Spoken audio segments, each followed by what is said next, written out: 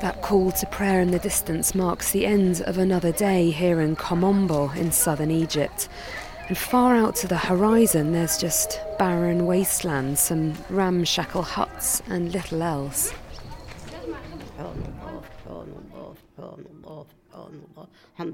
Hunched over a rickety coffee table inside one of those shelters, 82-year-old Aisha sits, muttering, grasping at her rosary beads with shaky hands. She's praying quietly for the return to her homeland.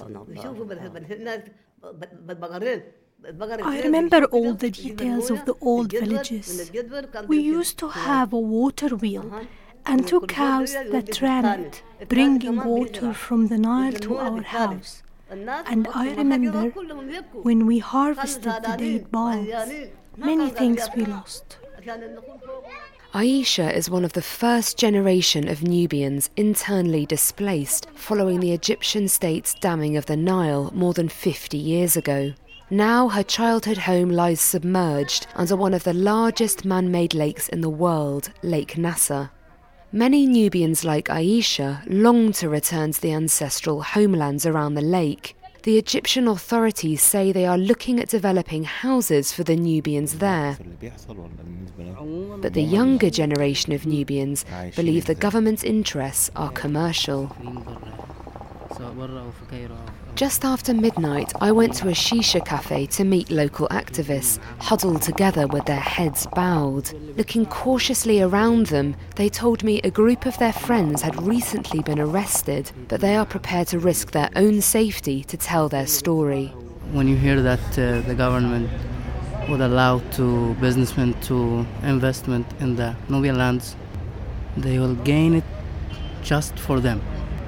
They will let us be there and just watching them. Yeah, the government will sell it. To me, it feels like they are occupying us, occupying our land. So it's not acceptable at all. We asked the Egyptian government for a comment, but no one was available to speak to us. But in the past, the authorities have said they are committed to implementing Nubians' demands and to developing Nubian villages without any discrimination. In response, these activists are taking to the streets. Last November, a caravan of Nubians blocked a 300-kilometre stretch of road towards Abu Simbel on the Sudanese border. I'm on my way there to meet one of the protest organisers who has been urging the government to adopt an inclusive approach. He didn't want to be named. The government didn't try to even negotiate with the Nubians. That have make a huge hurt in the Nubians' hearts. You have to partner, or you have to share this information with the Nubians. When they can come back to their original land, they will find the land, not just some company. They are just manipulating us. They are just trying to speak with us, and they are doing a totally different thing. And many older Nubians believe another reason the governments are building on their land is to access Nubia's mineral wealth. Safar Mahmoud Hassan is a retired minister of geology and hydrology. He claims foreign investors have already started to plunder Nubia's resources. There is many investors working in quarries, quarrying clays, quarrying granite. So this is an area very rich in natural resources. Yes, and especially mining resources. They are working now, till now, Kuwait, some from Saudi Arabia, working now.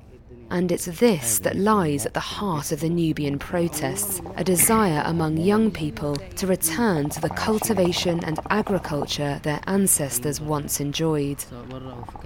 First thing, me and all Nubians will take our lands, our right, and live there, do our old activities, old lifestyle, have a nice time, have a nice life. Now it's different.